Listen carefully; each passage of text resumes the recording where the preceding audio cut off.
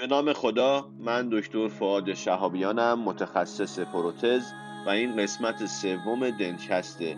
در دنتکست قراره که موضوعات پروتز رو به زبون ساده با همدیگه صحبت بکنیم و این قسمت ادامه قسمت پیشه که بحث سمان کردن رو با همدیگه شروع کردیم. پس با من همراه باشید.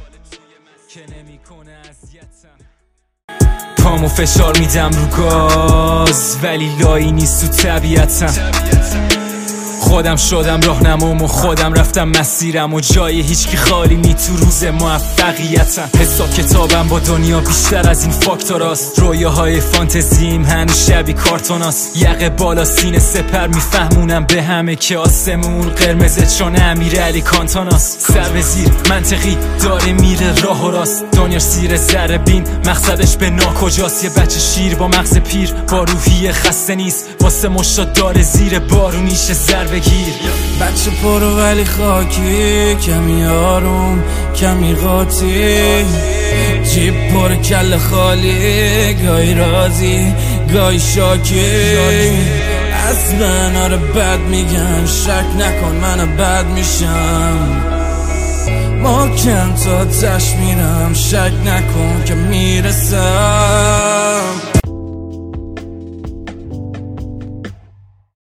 دسته‌بندی سمان‌ها رو توی قسمت قبل با هم دیگه صحبت کردیم. این دفعه صورت خلاصه یه سری خصوصیات رو در موردشون میگم، مزایا، معایب و نکاتی که باید توجه کنین بهش تا بتونین تو استفاده از اونها موفق باشین. اولین گروه سمان‌های رزینی سلف ادهزیو هستن. این سمان‌ها استفاده ازشون خیلی راحته و استحکام باند کم تا متوسطی رو ایجاد میکنن. 4 تا 16 مگاپاسکال. این 4 تا 16 مگاپاسکال رو یادتون باشه، باندیه که به ساختار دندون ایجاد میکنن. برای میگم یادتون باشه که توی مثال هایی که میزنم بعضی از سمان های رزینی سلف ادهزیو میزان باندشون از این بیشتره. ویژگی عمدهشون اینه که نیازی به استفاده از باندینگ ایجنت روی دندون ندارن، اگرچه بعضی از تولید کننده ها میگن که مثلا این سمان ما با فلان باند کامپتیبله و بهتره که با این استفاده بشه، اما به شکل نرمال سمان سلف ادهزیو نه اچ میخواد و نه باند. و ویژگی دیگه ای که دارن اینه که احتمال حساسیت بعد از سمان کمتری دارن. وقتی که شما میای روی دندون وایتال از این سمان استفاده میکنی نسبت به بقیه سمان ها کمتر باعث حساسیت بعدی دندون میشه. از مزایای این سمان ها اینه که استفاده ازشون راحته، یعنی اچ و پرایمری نیاز ندارن. حساسیت تکنیکی کمتری دارن، یعنی اینکه وقتی که اون فرد عمل کننده میخواد سمان بکنه، اگر یک ذره تکنیکش مشکل داشته باشه تو بعضی از سمان ها کل پروسه دچار مشکل میشه. مثلا اگر توی سمان یک ذره رطوبت باشه، یک ذره نمیدونم عمل کننده دقت نکنه، کل سمان و باندمون از بین میره. اینا حساسیت تکنیکیشون کمتره. حساسیت بعد از سمان کردن هم همونجوری که گفتم کمتره، راحت تمیز میشن و دوال کیورن. اما یه سری معایب هم دارن. اولا اینکه رنگشون میتونه در طول زمان تغییر بکنه، یعنی اگر شما یک رستوریشنی دادی که به اصطلاح شفافیتش زیاده و رنگ سمان رو نشون میده، باید دقت بکنی که اگر از این سمان استفاده بکنی این سمان در طول زمان تغییر رنگ میده. و اگر بذاریم یه ویژگی دیگه هم دارن از بدیهاشون اینه که اگر ما اجازه بدیم که اینا به فاینال ستشون برسن، تمیز کردنشون توی بعضی از انواعشون یک مقدار مشکل میشه. و عیب دیگه ای که دارن اینه که گفتم که حساسیت تکنیکی کمتری دارن، خب اما باز هم اینا به رطوبت و آلودگی حساسن. اون که گفتم حساسیت تکنیکی کمتری دارن، شما وقتی که یک سمانی داری که مراحل استفاده ازش کمتره پس حساسیت تکنیکیش هم کمتر میشه دیگه. اگر مثلا یه سمانی برای اینکه ازش استفاده بکنی 5 مرحله مجزا داره و هر کدوم از این مراحل ویژگی های خودش رو داره، خب مسلما اونجا احتمال اشتباه کردن بیشتره و حساسیت تکنیکی که استفاده میکنی بالاتره. اما سمانی که مراحل رو کم کرده قطعا حساسیت تکنیکی کمتری داره. برای اینکه استفاده از این سمان ها برامون موفقیت آمیز باشه، 2-3 تا نکته است که باید بهش توجه بکنیم. اولا اینکه یه کیور خیلی کوتاه میکنیم، بهش میگن تک کیورینگ. بعد یه حالت ژل مانند پیدا میکنه و بعد دورش رو تمیز میکنیم. اگر کامل کیور بشه و این کامل ست بشه، یادتون باشه تمیز کردن بعضیاشون خیلی مشکل میشه. پس ما اینو تک کیور میکنیم، به اصطلاح یه کیور اولیه کوتاه میکنیم و بعد میتونیم تمیز کنیم. این خودش از نکات استفاده از این هاست. بعد یه مسئله دیگه که باید یادمون باشه، اگر ما میخوایم رستوریشنی رو سمان بکنیم با استفاده از اینها که یه مقدار روی ریتنشنش شک داریم، بهتره که اون رستوریشنی که قراره باند بشه رو پرایمینگ بکنیم. اگر فلز الوی پرایمر بزنیم روش، یا به اصطلاح اگر زیرکنیا زد پرایم بزنیم و بعد از باندینگ ایجنت هم استفاده بکنیم. یعنی اگر نیاز به گیر بیشتر داریم باید از مراحل کمکی هم استفاده بکنیم. و یه نکته دیگه در مورد استفاده موفقیت از اینها اینه که ایزولاسیون رو خوب انجام بدیم. یکی از بهترین سمانهای سلف ادهزیو که الان تو بازار ایران یه خورده کمه، این سمانهای پاناویای SA بود، SA لوتینگ سمنت ها. قدیم بود، قبل از این جریان این تحریم و این حرفا توی بازار بود و قیمتش هم معقول بود. اخیرا من اومدم بخرم، بهم گفتن اینم موجود هست اما هر تویوبش 1,100,000 تومان که خب خیلی قیمت غیر عادیه. اما علت گرون بودنش هم اینه که خب تو بازار کم شده و هرچی کم باشه قیمتش میره بالا. اما جز بهترین سمان هاست و جایزه بهترین سمان سلف ادهزیو رو در سال 2019 برده. یک سمان دوال کیور، فلوراید آزاد میکنه، سلف ادهزیو، رطوبت و سطوح خشک رو تا یه حدی تحمل میکنه. این که میگم سطوح خشک، بعضی از سمان ها هستن که اگر سطح رو خیلی خشک بکنی باندشون کمتر میشه و خیلی اوکی نیست. این برای هر دوتا اوکیه و ورکینگ تایمش 1 دقیقه است و اینا اعدادیه که حالا خیلی لزومی نداره بدونیم. برای سمان کران و بریج و اینله و آنله و پست و کور استفاده میشه. و عرضم به حضور شما که گفتم که سمانهای سلف ادهزیو باندینگشون 4 تا 16 مگاپاسکاله، اما این سمان نکته جالبی که داره اینه که باند استرنتش به زیرکنیا و لیتیوم دی سیلیکات بیشتر از 50 مگاپاسکاله. یعنی زیرکنیا و لیتیوم دی سیلیکات 50 مگاپاسکال، در صورتی که رنج نرمال و اوکی اینا 4 تا 16.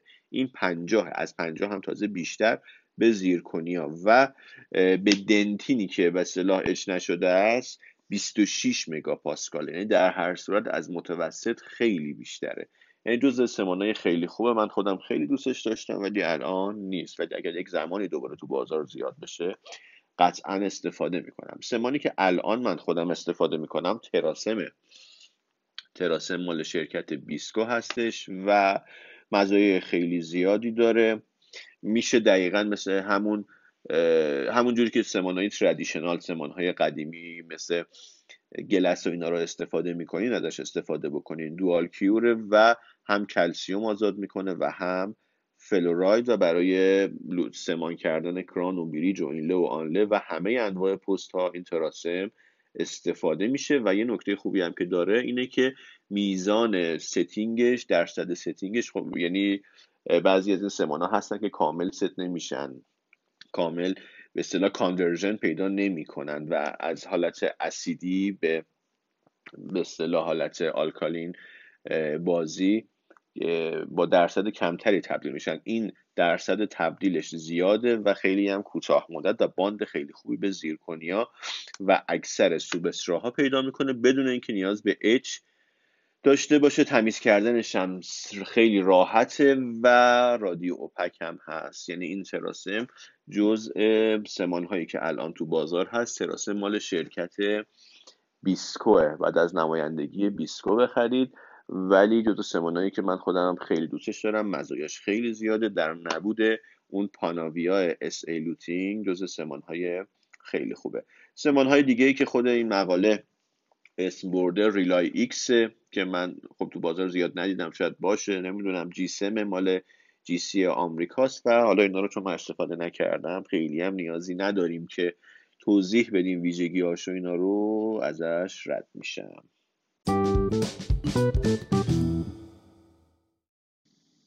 دسته بعدی از سمان های ادهزیو رزین هستند. سمان های ادهزیو رزین استحکام باند متوسط تا زیادی رو برای ما ایجاد میکنن و زمانی که ما یه رستوریشنی داشته باشیم که توی گیرش، توی ریتنشنش یک مقدار شک و شبهه وجود داشته باشه، میتونیم از سمانهای ادهزیو رزین استفاده بکنیم.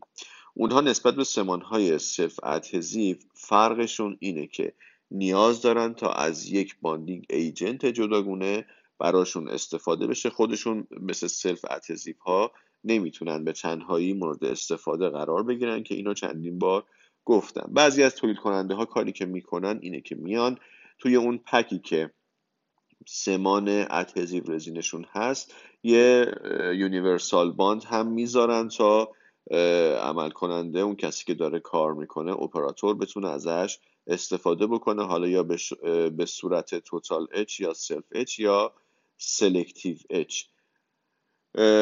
استفاده های متعددی داره، اندیکاسیون های متعددی داره استفاده از اینها. میتونین برای کران و بریج های آل سرامیک استفاده کنین، برای اینله، آنله و حتی سرامیک هایی با استحکام بالا مثل زیرکونیا که گفتم نیازی نداره که استحکامش رو از سمان زیرش بگیره، باز هم شما میتونید در هر صورت از اینها استفاده کنید برای سمان کردن اونها.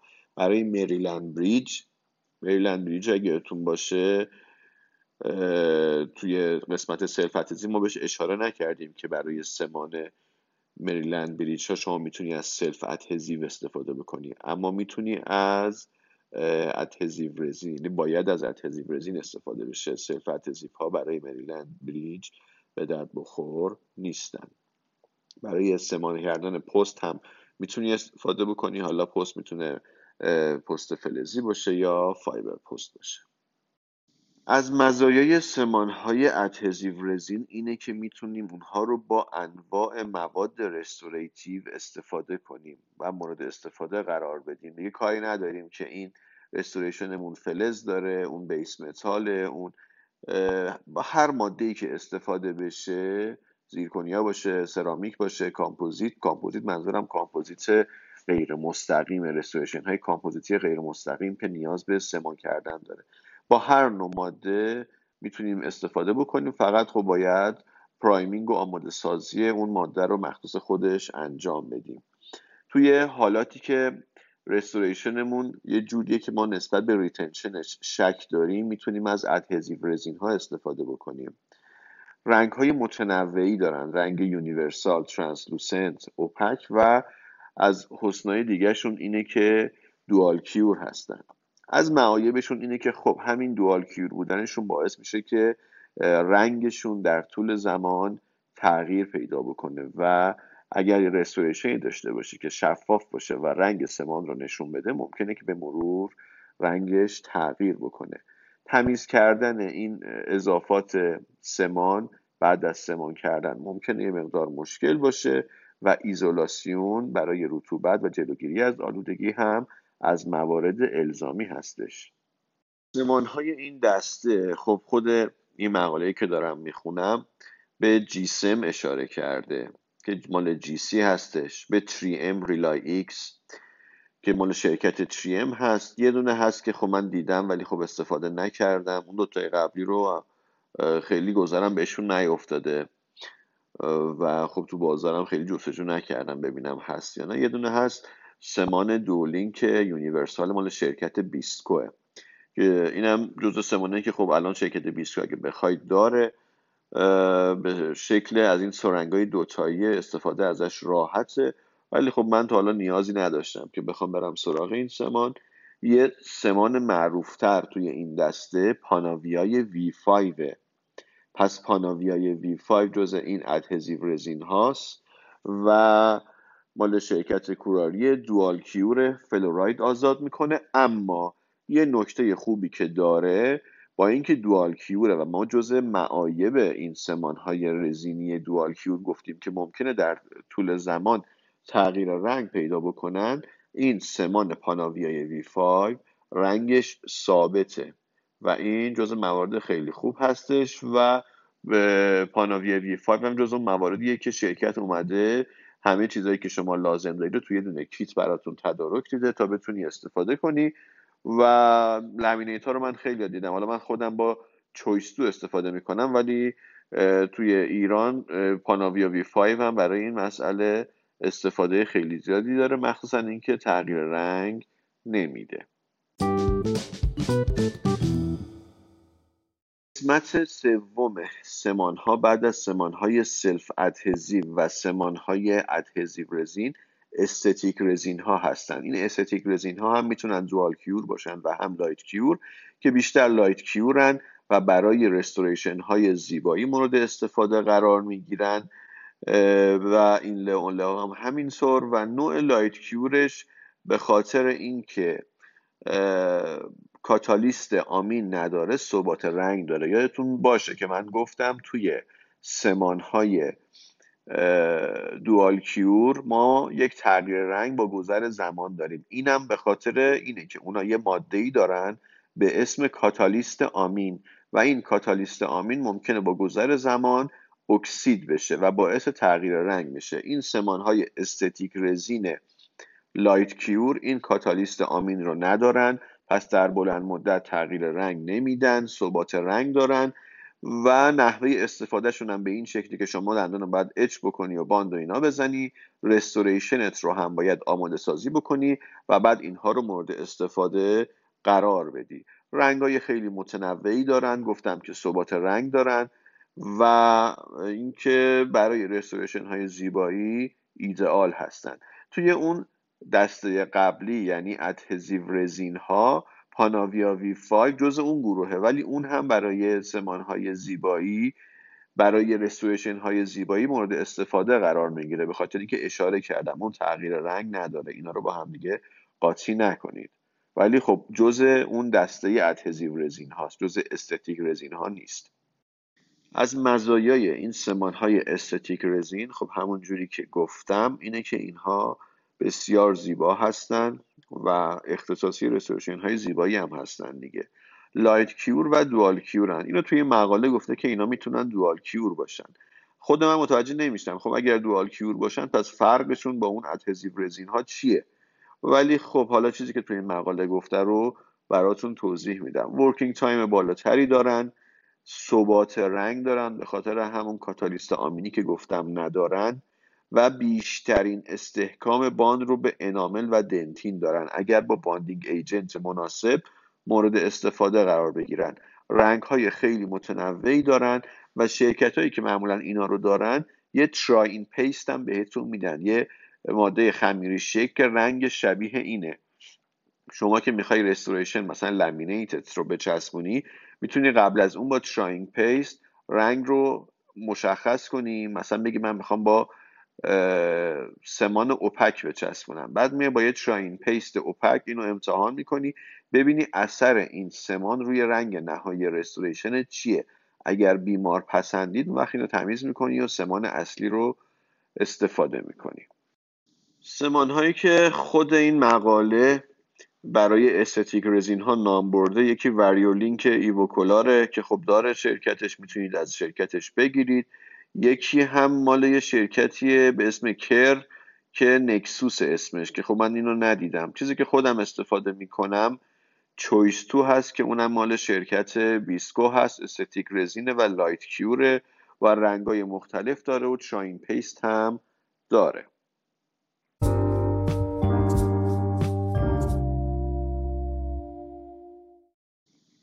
در آخرم توی این مقاله توی این قسمت یه سوالی مطرح کرده که در مورد زیرکنیا هاست و اینکه خب حالا رستوریشن زیرکنیا رو ما با چی سمان بکنیم. من توی این دو قسمت، یعنی این قسمت و قسمت قبلی پادکست، بین صحبتام به این اشاره کردم، اما اینجا خیلی جمع و جور توضیح میدم که شما زیرکنیا خب خودش استحکام داره، پس نیازی نداره که از استحکامشو از باند به دندون بگیره. شما هم میتونی از سمانهایی با استحکام کم مثل ادهزیو رزین ها یا سمانهای ترادیشنال مثل گلاساینومر استفاده بکنی، به شرط اینکه رستوریشن روی دندونی باشه که اون دندون گیر خوب داشته باشه، ریتنشنش خوب باشه. اما اگر داری از رستوریشنی استفاده میکنی که گیر خوبی نداره، دیگه اینجا باید بری سراغ ادهزیو رزین ها و از پرایمینگ و باند و این مسائل مربوط به رستوریشن و دندون تراش خوردت استفاده بکنی. اینجا مبحث سمان ها رو میبندم و حالا اگر بعداً جای دیدم شاید توی پادکست جداگونه توضیح بدم، ولی توی این مقاله در مورد این مجله چیز خاص دیگه در مورد سمان ها فعلا وجود نداره که بخوام توضیح بدم. ممنون که گوش کردید، وقتتون بخیر. چاله ها سهم من بود چون جدا نیست در از کوه، تو برام چاه بکن من دارم صبر ایوب، مسیرم پر پیچه میرم جفت دست به فرمون، میسازم رویاهامو اینو بهت قول میدم، نگاش کن چه قشنگ صحنه از دور. بچه پرو ولی خاکی، کمی آروم کمی قاطی، جیب پر کل خالی، گاهی راضی گاهی شاکی، از بنار بد میگن شک نکن منو بد میشم، محکم تا تش میرم شک نکن که میرسم.